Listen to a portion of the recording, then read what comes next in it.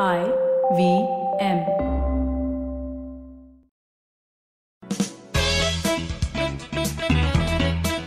Welcome to Audio Gyan with Kedar Nimkar, a podcast that documents insightful conversations with Indian designers, artists, musicians, writers, thinkers, and creatives of all types. Here's your host, Kedar Nimkar.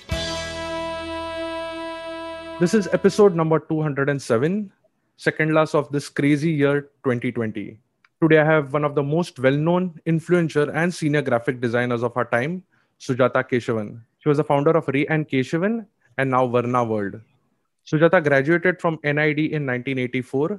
She did her Masters of Fine Arts in Graphic Design from the School of Art, Yale University, 1987. At Yale, Sujata studied under designers like Paul Rand, Bradbury Thompson, to name a few. And today we are here to know her design philosophy and my personal curiosity then that can design be tangibly measured.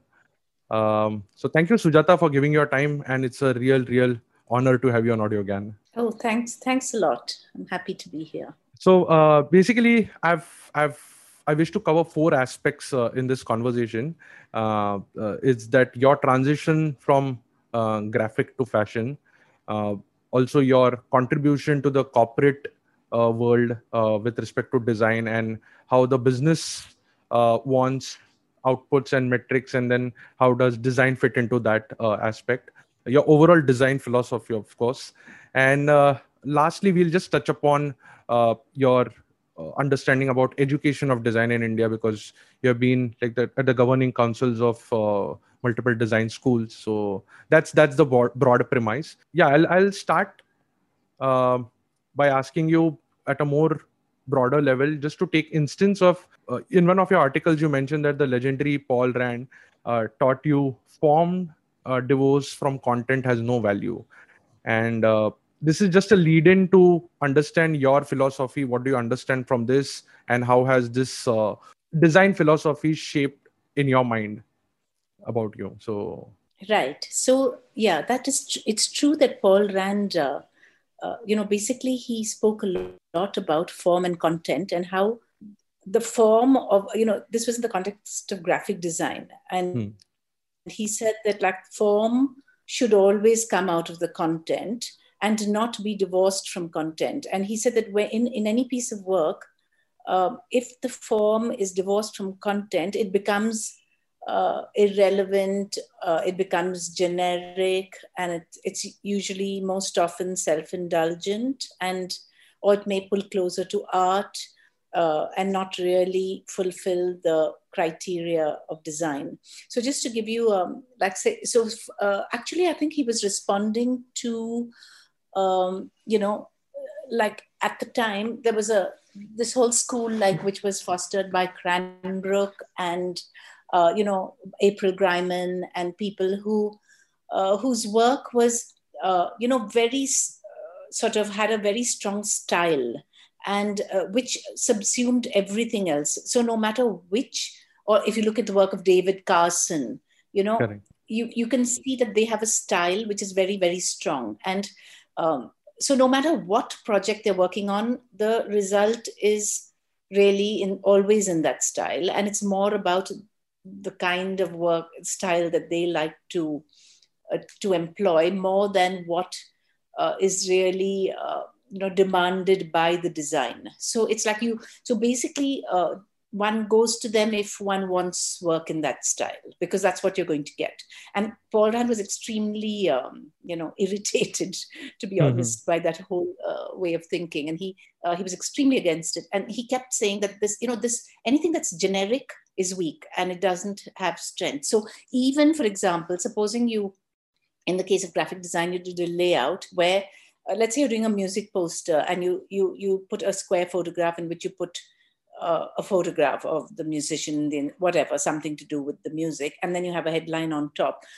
He would say that's a very weak cop-out sort of thing, because it's so generic. You change the photograph, you change the headline, the design could work for something else, and therefore it's not strong. In a strong design, the layout is determined by the content. So the form of everything that you use and the way it appears is determined by the content. It isn't, it's not interchangeable. You can't take out that. The image is the way the image looks is absolutely derived from, let's say if it's for a music concert, then it's derived, it's very, very particular, and it's got association to do with music in particular with that concert. It's very specific. And so that is why he always said the form has to come out of the content. And I do think that, I tend to go along with that sort of school of thinking, and not with the, my own work has always followed that sort of philosophy. It's not really been like, I'm in a mood to do this, and I'm Sujata, and this is me, and therefore, it's going to be like this, which is really more like art than design. It's not so much about what's preoccupying me. It's about why I'm doing that piece of work. What is the reason, and what conditions does it have to fulfill?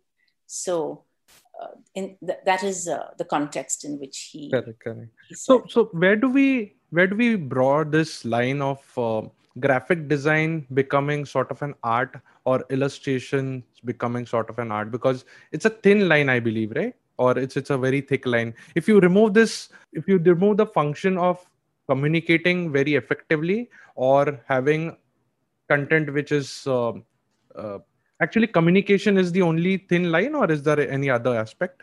Well, the difference between design and art is that in art, whatever the artist wants to do is uppermost, right? And that is what distinguishes art. Art is a self-expression. It's like poetry, or, it's like whatever you want to write, or it's like a music composition, whatever the composer feels like doing, whatever idea is gripping the mind of the artist.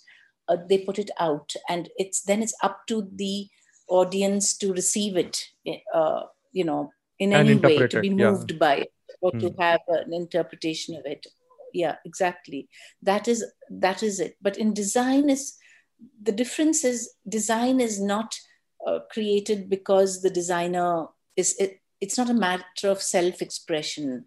Usually design is created for a purpose, and there is a reason why an object is being created, to fulfill a certain need, or whatever it is. If it's either an object or a piece of communication or an app or whatever it is, it's not just that one is in a mood to do something. It's about it's really about a need, and then you're trying to fulfill a need. So there's a functional aspect, and then of course how each designer interprets it is different, and there is an aesthetic component, there is the component of form, which distinguishes one solution from another. But sorry to interrupt, but in a traditional setup of design, it's quite understood. But in terms of this blurring lines of graphic design, and then illustration, and even works of David Carson, so at least I'm exposed to that, just that. So where do they fit into this scheme of things? I understand that design and art being two distant things, but graphic design especially. So in graphic design, the thing is that different designers have a different approach, and designers when I mentioned David Carson, designers like David Carson's work is always recognizable as David Carson. It's not that, and no matter whatever you look at, whatever he may be designing for, there's a certain look and feel that goes along with it. And therefore his stamp on the piece of work is very strong. So it has to then, so one has to go to him because you want that, because that's what you're going to get. You're not going to get, like you go to Frank Gehry as an architect, you're not going to get something which is looking classical. You're going to get what he does. And David Carson has a very strong style. So it's, and that's therefore pulling closer to art. So people can only, the kind of work he does is predictable, and you go to that person because you want that. Then that's the sort of, because that's what you're going to get. So it's not that it's not valid. It's a perfectly, if that works for the projects that he's doing, yes, but then there's a limited scope because you've got a predetermined style, so you can only do those kinds of projects. I don't know if that answers enough. No, so the moment we also try and perceive it from more the way you mentioned it then falls into very, very art style aspects. Yeah. That's right. Cool. So, for example, you have, your solution, there's a spectrum on which you like extreme functionality, uh, and extreme art is, the art dominates. And then, so in that spectrum, the designer can fall anywhere, particularly so in graphic design, because graphic design, more than say in the design of an object, but even in objects, for example, a designer that is interested in function will go in for more functional objects, like, designing a car or something that has to work, a washing machine, a mobile phone, where function is important. But a designer who is more interested in form and where the function isn't as dominant, who can do jewelry or a vase or some object of decor, that sort of stuff. Just like that in graphic design too, you could be on either side of the spectrum. It just depends on the designer and what, how they like to work. Correct. And then where do these Philip Stark type work sit in? Just to understand, where do these things work? So I think that it works closer to the art side of the spectrum. But, in the West, the fact is that things have to work anyway. I mean, they have the function aspect has been dealt with for years and years and years. So it's like obvious that anything you design has to work. It can't, like, for example, you can't, if you design a teapot and it's going to dribble when you pour, then it's not, however good so that's already, so function is a given. They've got to a stage of design where you can take for granted that it has to work, and then beyond that, what can you do? Whereas in India, we're still at a stage where if it works, it's great. I mean, it's very hard here. Like, I tried to buy a teapot and it was just almost impossible to buy one which doesn't dribble when you pour. So we're still, I think, when it comes to the design of objects, it's not like post-function where we still have to get the function right.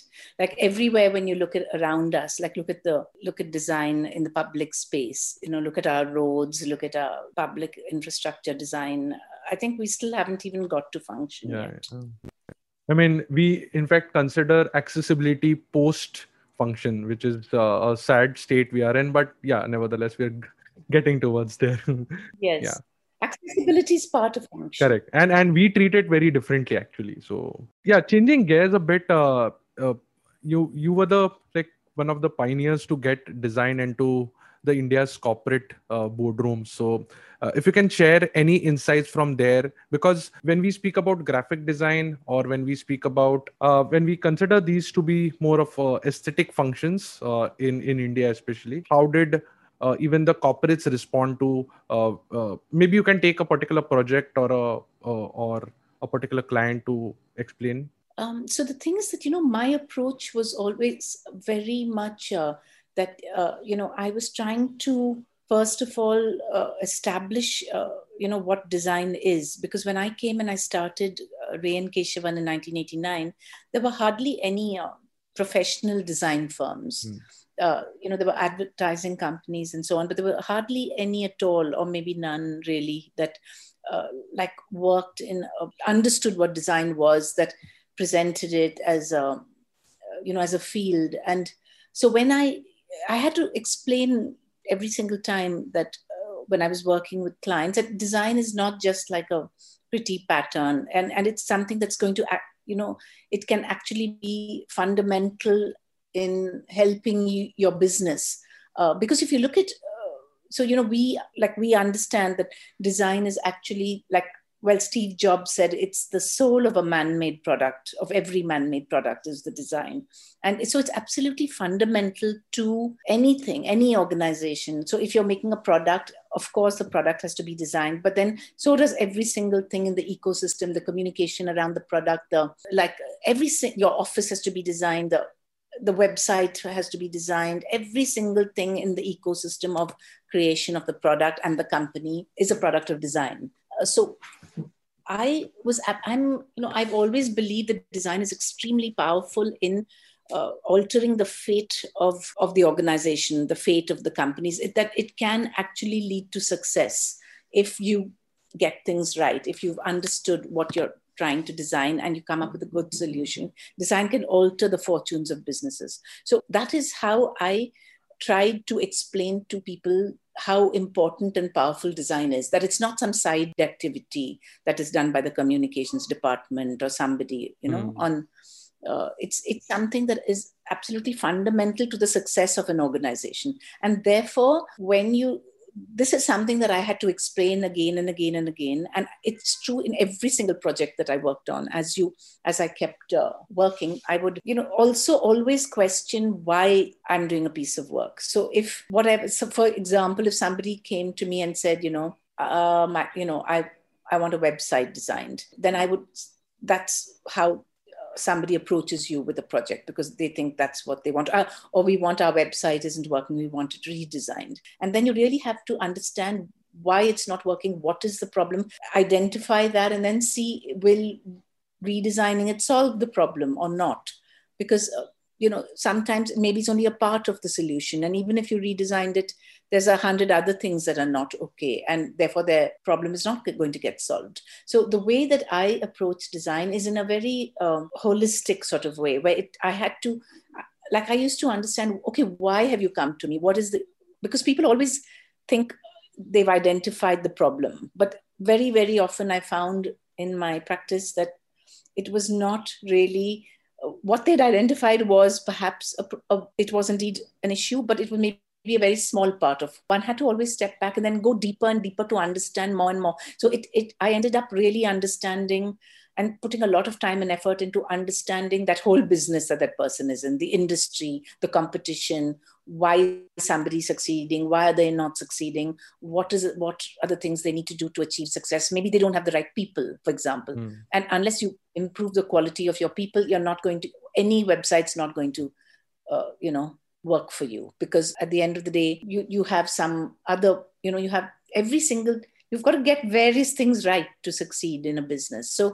So I used to step back and keep asking questions and get so involved in understanding the situation and the issue, and then then I would play back to my client all the things that I had discovered about them. And they were very interested always, because you see, they are in that business. And if you can highlight things that they haven't seen, and just by asking questions and understanding the industry and looking at the competition, you do come up with, you can see where things aren't working. So what happens is that you have to work, then you start working at a level which really involves taking decisions at a level of, the decision maker has to be somebody who can take those decisions that influence the outcome. So you can't really, you take it out of those small silos and you go until you're working with the board. And then so at the end of the day, the only people who could really in the corporate world take these decisions were the board. So I used to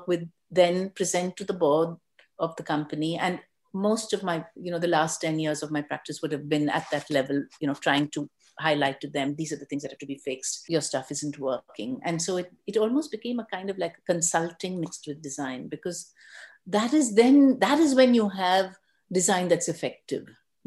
If I just did a little website and then moved on and did the next project, I mean, it may or may not have been as effective as we were able to make it. And that's because we worked, so each project would take a year or two, for example, to really understand and come up with the right solution. So that is how I think we introduced design in its most wide and fundamental sense. And a lot of my time was spent in explaining and advocacy, but I always found that when you work with the decision maker, you both have, your incentives are aligned. Very often my client's customer is actually my client, Correct. because why are they not buying? So those are the things. So if you take that view, then your client becomes very interested in what you're doing. And then it's at a level where the decision-making aspect of the client, that is like the CEO or the chairman or the person running or the board. So they become invested in the project because they are very interested in what you're finding out for them. And therefore you're able to then make considerable progress, and the design then can illustrate that it can be effective and really help the organization. So I think that is what Ray and Keshavan did, which was look at it in this broad scope and try and make things that were truly effective. It's very, very inspiring. I wanted to dig one question deeper in this, that because you started in 1989, I'm sure providing a holistic approach and then showing some case studies within India and then convincing looks very intuitive and very natural today, when people like you have invested so much time and effort in building that ecosystem. So at that time, what examples were helpful? I mean, like the case studies from the West, or even there were case studies at a more grounds up level in India? So, when I started, there were no case studies to show, because the case studies in the West are not truly relevant. Correct. Yeah, that's our right. situation. I don't know. Definitely, I didn't really start by showing case studies. I mean, some inspiration also, not just case studies, but any inspiration. See, this project worked for them because of XYZ TVC, or say this marketing campaign, or any of that sort. And then how is it relevant here? Because I'm just struggling to with Google and everything. You are just so spoiled for like showing references and benchmarking. At that time, it must have been really tough. So that's where I wanted to understand. Yes, it was different, because, then of course, I mean, let's say this, I started by the way, I brought the first Apple Mac to India. So that's something that, you can imagine when this was so long ago, in 87, I think. And it's just that so I used to actually work earlier in a pre-computer era, and then computers were just coming in. And in fact, Ray and Keshavan was the very first company which design office which had worked on computers. So we were very unique in that respect, when we started, because everybody was still doing everything by hand, and for years afterwards.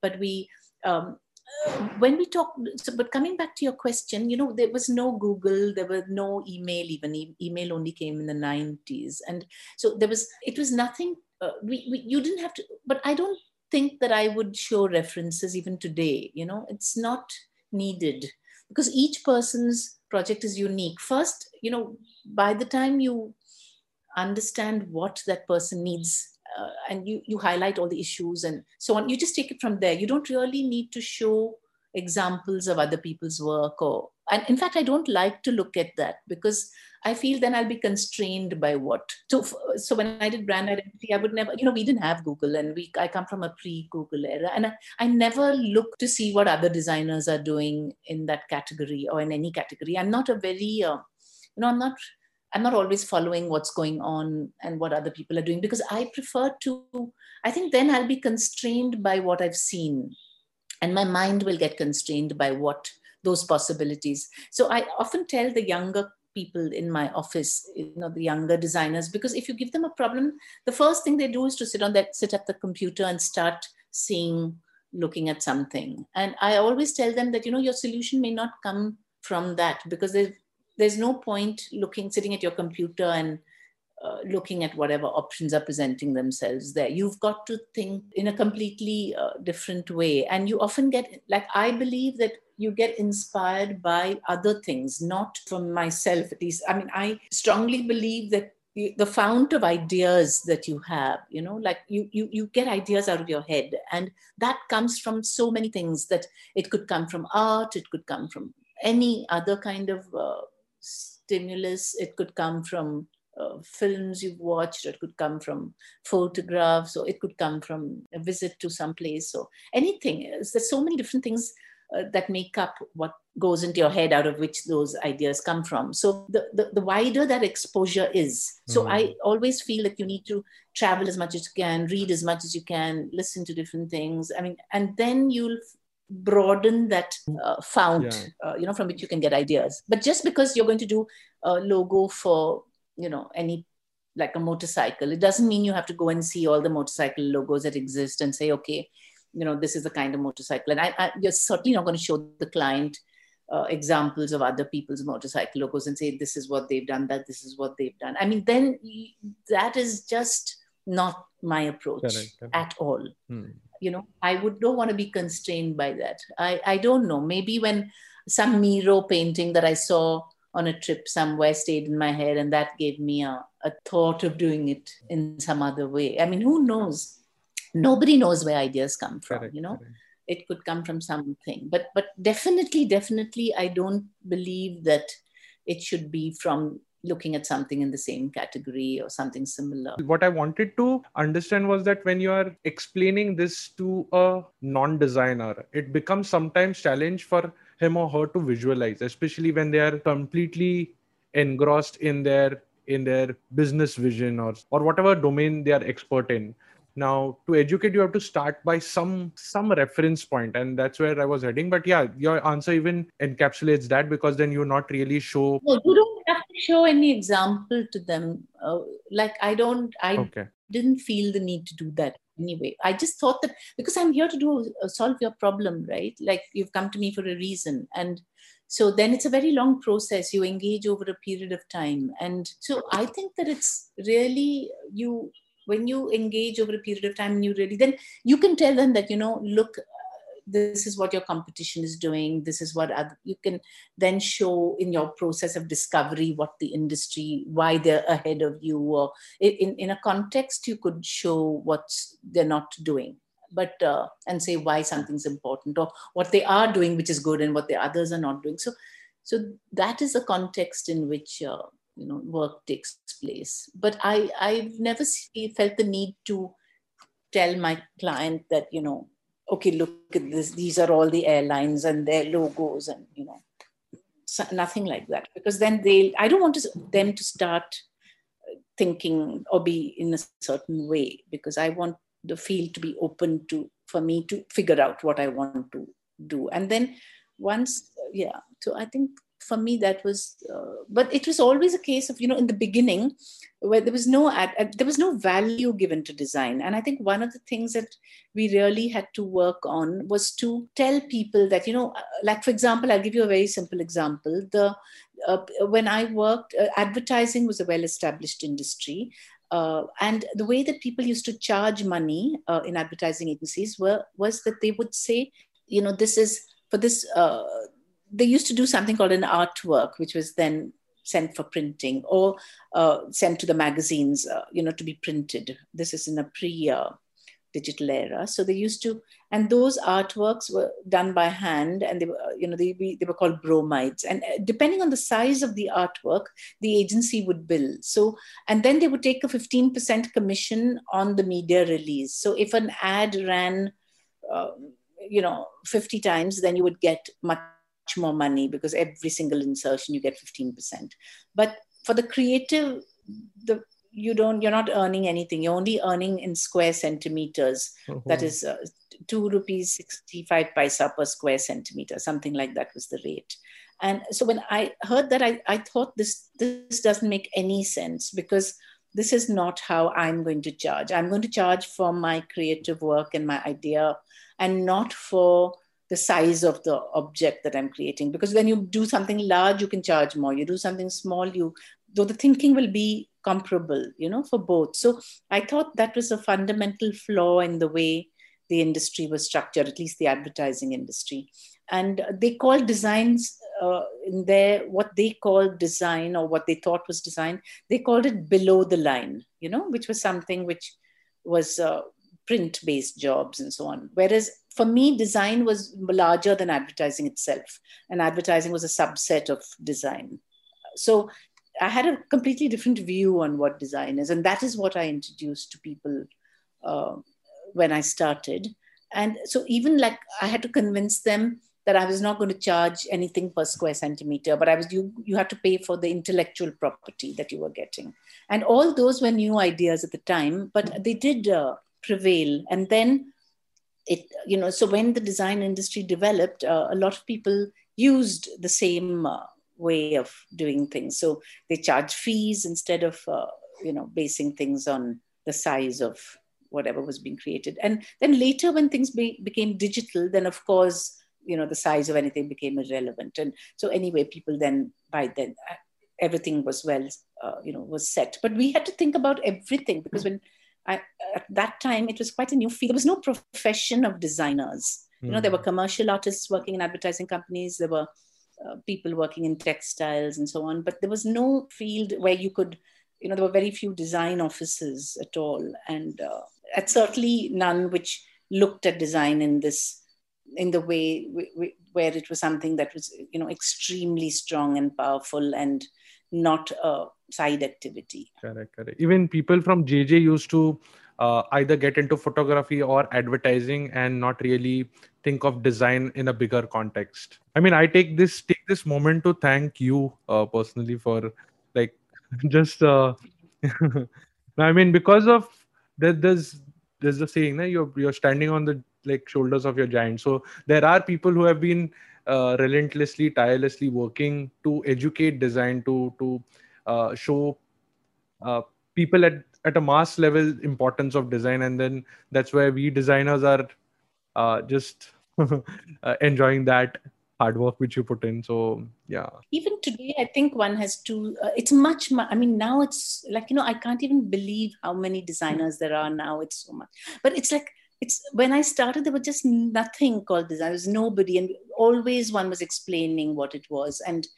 And people were amazed to hear anything like that. I mean, they always thought, oh, something like you're going to make some pattern which will be put on something, or, I mean, it was like even people I worked with used to say, okay, I'll show it to my wife and I'll ask her what she thinks. She'll understand.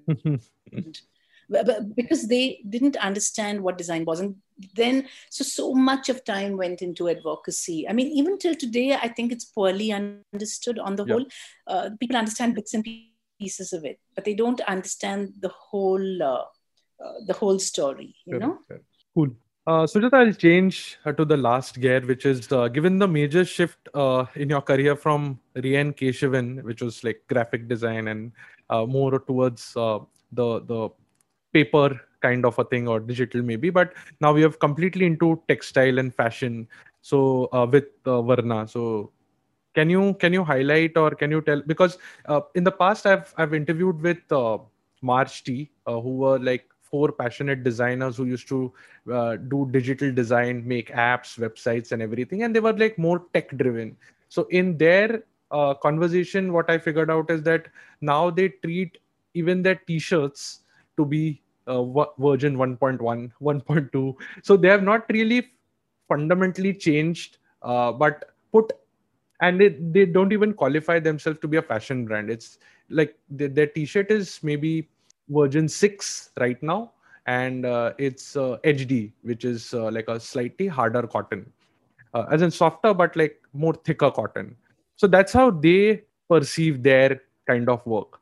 So I wanted to understand your bit, and also the challenges of this multidisciplinary nature of design, and what made you move to Varna and build Varna, and some bits of that. Okay, so so I actually was working. I mean, I was with Rian Keshavan for 25 years, and that was quite a long time. And in 25 years, we did an enormous body of work, huge amount of work. And I think that what happened was that we were doing, the projects were getting larger and larger. And we worked, for example, on 4 airports, the concept for airports and the brand identity.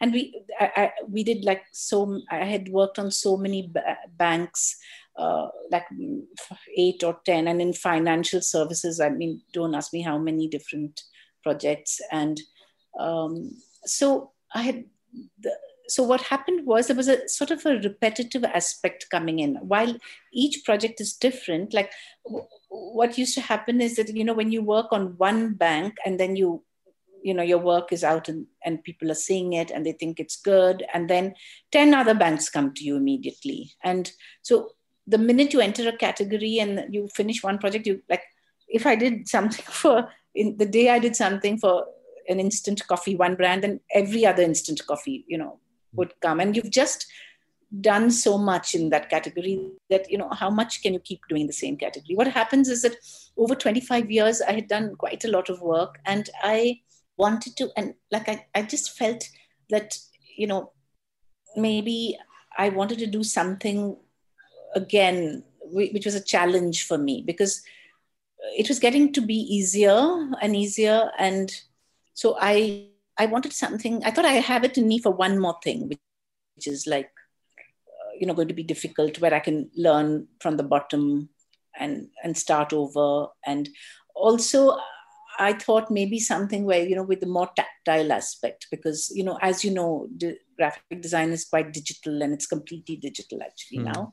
So it had moved into that kind of work. And so I was thinking that, so I thought maybe also I didn't really have a good succession plan for Rayan Keshavan. So I had started getting a lot of offers from various, different kinds of people who wanted to buy it. And then over a period of 7 years, I sold Rayan Keshavan.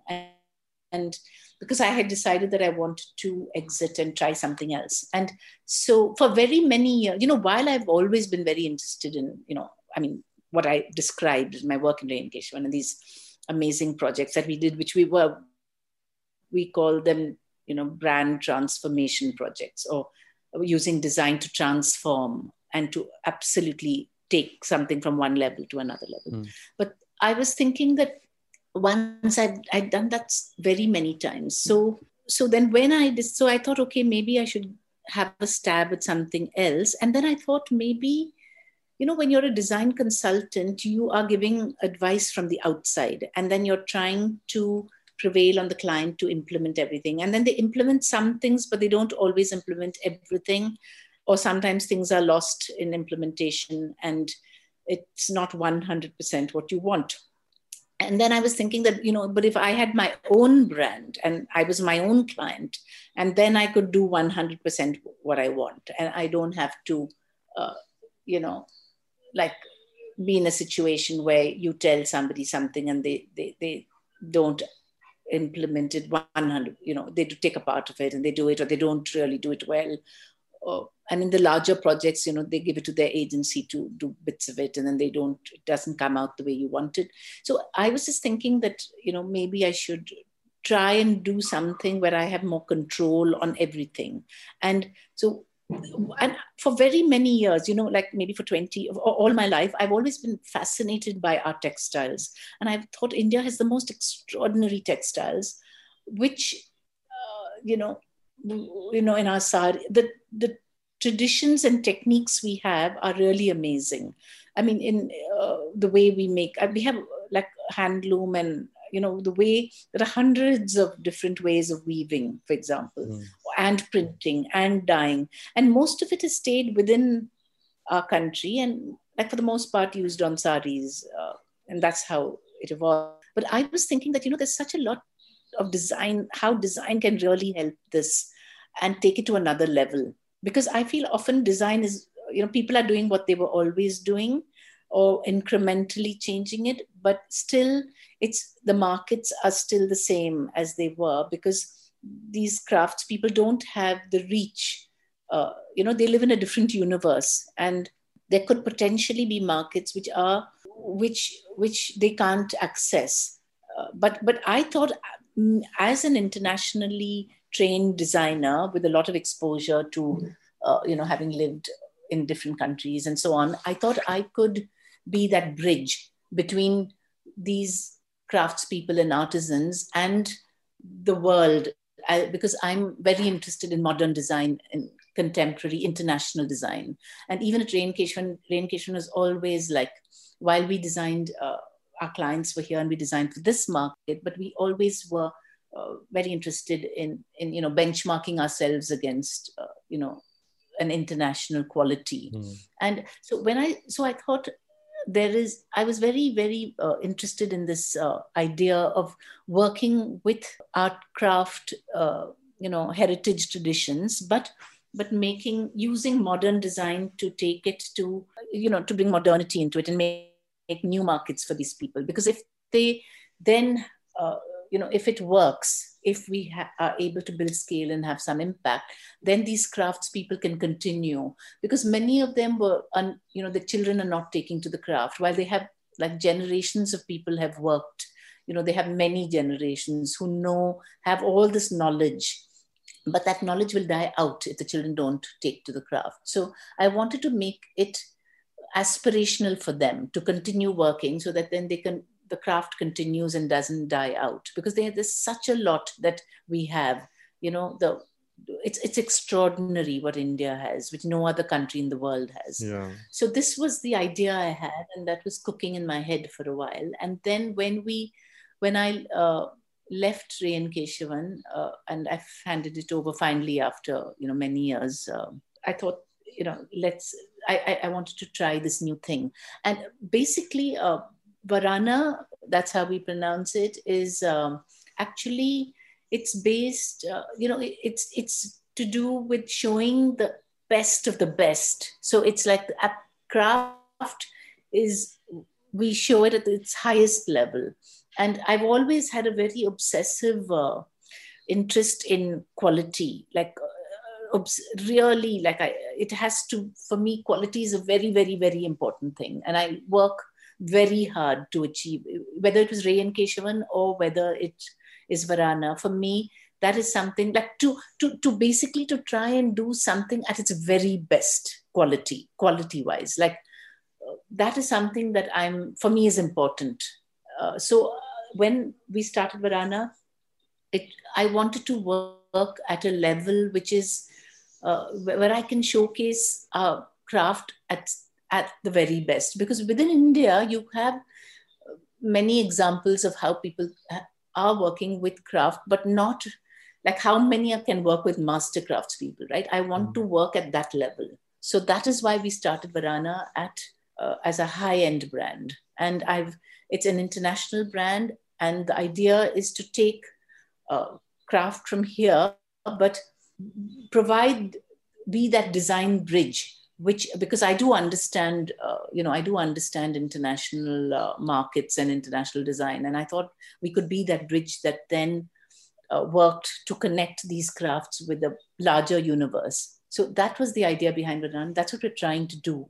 And, so, wow. So it's a very different field, because it's quite tactile and touchy-feely. And it's also, you need a lot more, it's a lot of teamwork, because you need to work with specialists, because a lot of specialists in garment construction. So I have to work with international designers for things that we don't have those skills in India, like, garment construction and things like that. But on the other hand, we are making our fabric. So we get a lot of things woven. We work with jamdani, we work with different kinds of handloom, and we work with different techniques. So we do a lot with khadi. And I'm absolutely very, very interested in khadi, because it's so sustainable. It's such an extraordinary fabric made entirely by hand.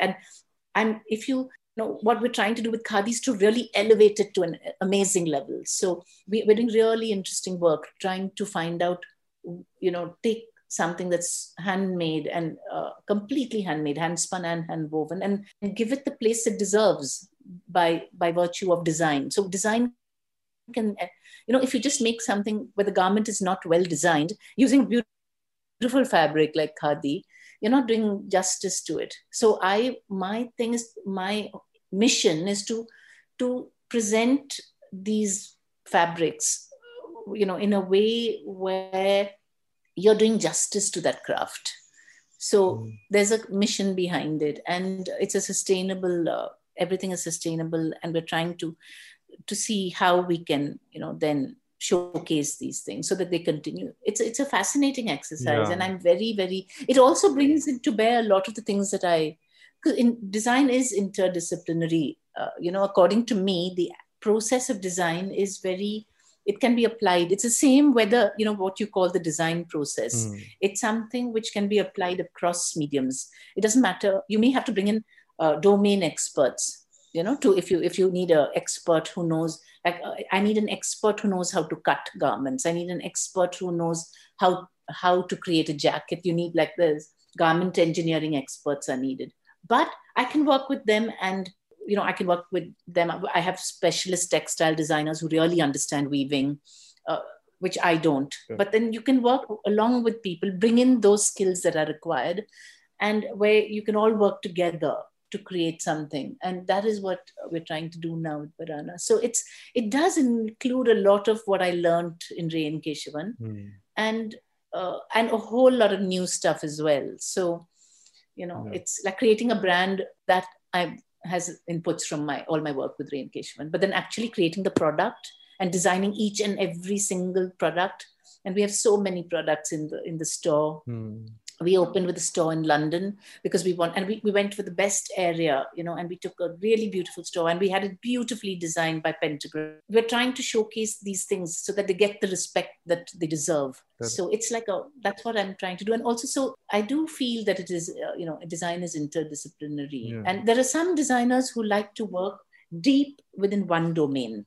And they don't really cross over to other domains. But there are some designers who don't mind a more, like working across different things. So, and I'm in the second category. Yeah. No, with you, it's all the more inspirational because when I finished my 12 years in design, I said, "Chalo, ek tap to ho gaya. 12 years is a good amount. Should I switch?" And then I figured out I probably can spend some more time. And 25 seems to be like a nice number to get inspired as of now. To deeply understand design and then use those insights, experience, and learnings into some other domain which possibly can be explored or like maybe benefit the community at large and so on and so forth. And obviously, as Massimo Vengeli says, like if you can design one thing, you can design anything. So I'm sure the Varana, which is I was pronouncing wrong, my bad. But yeah, it's all right. No, actually, Varana is the Sanskrit word, but okay. Yeah, and but we made a brand name, but the root is similar. Yeah, it's like the Varuna, the Asi, the rivers in Banaras. Okay. So yeah, I'm sure it will be like a great product, and obviously I'm going to put. Yes, I mean, please see our website. Yeah, I've seen that. So I'll put that in the show notes also. But yeah, mine is like a very small project in a sense. It's just going to aid few more listeners to understand that. That's it. No, that's all right because each person has to. There's no formula for anything. Every situation is different. Every person's life and career choices are different, and it's you would know when it's time to change to something else, if at all, or you might be quite happy working in a field, because there's more you can give to it and more you can get from it. And so it's perfectly there's just no rights and wrongs. It's just depends on each situation and where one is. So correct. So with so much of wealth and experience in design, Sujat, I want to conclude with one last question. That you have been serving on the governing councils of NID, Srishti. I know this can be a separate audiogan altogether, that what should or how we should approach design for Indian people, for Indian students, for Indian aspiring designers. But if you want to just briefly tell us about what is your observation of the state of design education in India, and which areas maybe are helpful to deep dive, explore, to improve our standards of living, improve our sensibilities of design, and so on. There's just so much that has to be done. Like in India, the amount of work that is, there's just so much that needs to be designed. There's such a long way to go to make things better. I mean, anything, you look at any field, there is just so much more we can do to make it better. And I think that for that, we just are not equipped with enough number of design colleges and institutes and so on. We are very, very few for a country like India with 1.2 billion people, or 1.3 billion by now. It's like many years ago, I heard that China had set up 2,000 design colleges or something, but now I don't know how good they are. But one of the challenges that we definitely, there's a need for very many more. But I think there are two things. One is, actually, I do think that design should be, I mean, okay, the truth, if I had a wish list, one is that, of course, you need much, much more in the way of design education in India. But also there is a huge challenge of getting high quality faculty, which there is a shortage of, because there's so much design, there's such a big market for designers that designers don't take to teaching. And even although design is a professional field and you can have professionals come and practice, and that is how it should be. I personally feel that, design schools should work with existing practitioners. That's very important, rather than just have permanent faculty. You could have a few, but you really need to engage with the world. So you have to have people come in. But there's so much of work out there that the good designers don't get involved in academia here, because we don't have enough designers. We have very, very few designers given the size of the industry. And so it's just, we don't have enough design schools. So a lot of people are self-taught designers, and that's perfectly fine. I don't have any problem with that at all if they're able to. Like you said, you were self-taught, and why not? If you can learn. Today you have the internet, which is a great way to learn because it exposes you to a lot of things. But if you want to do like a formal design, a course, then I do think that you need a lot more than, because you need hundreds of schools for a country like ours. But here again, the chicken and egg problem is where do you get faculty, and faculty of a certain standard, so it means somehow pulling in the best designers to come and teach alongside their practice. And that is, I think, the way to go. The other thing that I think is that design should be offered as a core, because you already have very many engineering schools, and that is well established. So I think design should be offered as an important part of engineering, very important in the engineering curriculum, so that it's so, that may be a way to go, rather than opening up hundreds of design schools, but seriously offer good design courses in every engineering school, so that people can also, that'll help, I think. So engineers have more of a sense of design when they can then take up problems and bring design into it. I also think that I would, like, if it was, I would think you need to have like design thinking in schools from when you're very young, teach right from, because every single person has to take up design activity in their lives, no matter what, solve problems. And if you can think using the design process and design thinking, it'll be very helpful. So I would think like right from junior school onwards, introduce design and design ideas and, aspects of the design curriculum into schools itself. And that way everybody will have some exposure to it. So that's something that I think would be a wish list if it was up to me to influence, to have it right from junior school onwards, junior school, middle school. Design curriculum could easily be introduced into schools and then into engineering colleges. And then, of course, with specialist design schools, many, many more of them. And maybe be open to getting people from outside, because you have very many designers in other countries, and India has a dearth of designers. So getting them in and to at least train one, like when an NID was set up, the first batch of designers were sent to very good design schools in Europe to be trained. So they went to Ulm and they went to different places in Europe to learn how to design. They came back and they, then they were the teachers at NID, and it was fantastic. They were a great bunch of teachers. But once they retired, they didn't have enough, the similar training was not offered to the second batch of teachers there. So it was only the one batch that went. But I think things like that, faculty training is very important, because we don't have enough designers readily available, who are of high quality. We have a lot of medium level people, but we don't have high quality designers who work to high standards. And that's very important if you're training other people in design. You need to be able to train them well. You have to know what you're talking about. So I think there's just a lot to go, a lot.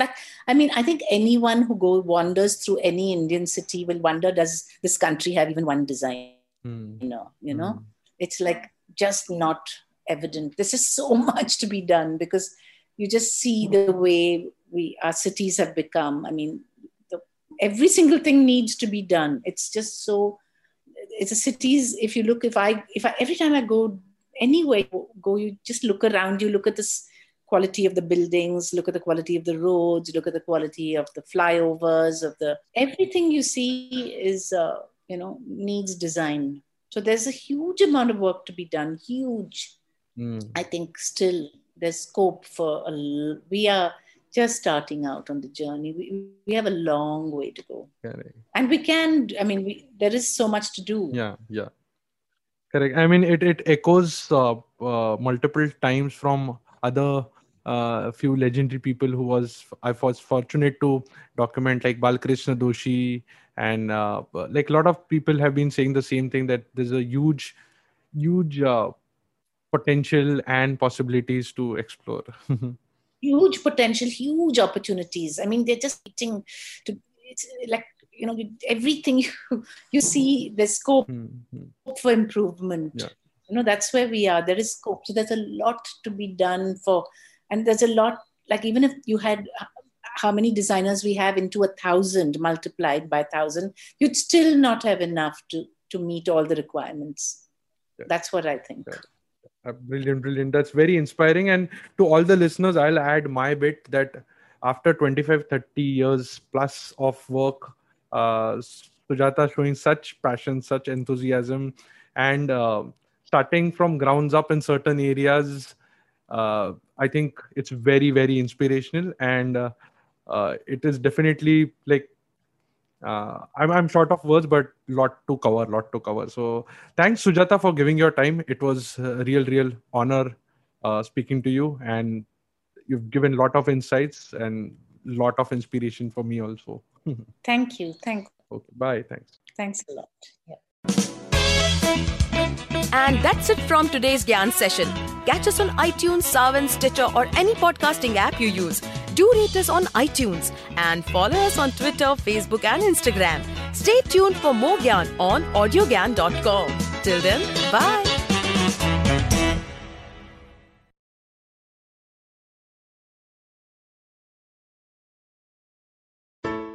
Hello! It's been a great week on the IVM Podcast Network. On This Round Is On Me, Gauri is joined by Shweta Nanda. They talk about the financial independence and how it is to be a woman entrepreneur. On Anish Thing, Anish welcomes ultra-marathon runner Shivani Gharat. Shivani shares her journey of how she ran her first marathon, the mindset of a runner, and what it actually takes to run a full marathon. On Cock and Bull, Cyrus, Naveen, Akash and Shreyas talk about the Korean band BTS serving in the military and its repercussions. On Think Fast, Varun and Suchita discuss Wing Greens and their latest acquisitions and about the Indian sexual wellness market. And on Shunya One, Sheila Datya is joined by Dinika Bhatia, CEO and founder of Nuttigritties. They talk about coming from a business family and Dinika's journey in creating healthy and guilt-free snacking. Once again, don't forget to visit our merch store on ivmpodcasts.com. We have some exciting new merch out there for you. Also, do follow us on social media. We are IVM Podcasts on Twitter, Facebook, Instagram, and LinkedIn. And do remember to spread the word about these shows and any other shows you might be listening to. Appreciate them, rate them, and review them wherever you are listening to them. You can also check out all our other shows on youtube.com/IVM Podcasts. And finally, we would like to thank our sponsors this week: Volvo XC40 Recharge, Bumble, Heads Up for Tails, Kotak Privy League Program, and HDFC Mutual Fund. Thanks, guys. Without you, this would not be possible. Do you often find yourself surrounded by conversations about Web3, blockchain, NFTs, DAOs? What are these terms and how do they affect our future on the internet? So many questions, but don't worry, we've got answers to all your questions. Hi, I'm Eklavya Bhattacharya, and on our show Future Proofing, we try to decode the impact of these future technologies on various industries with experts and tech enthusiasts. Tune into new episodes coming out every Thursday on the IVM Podcast app and the website, or wherever you get your podcasts from.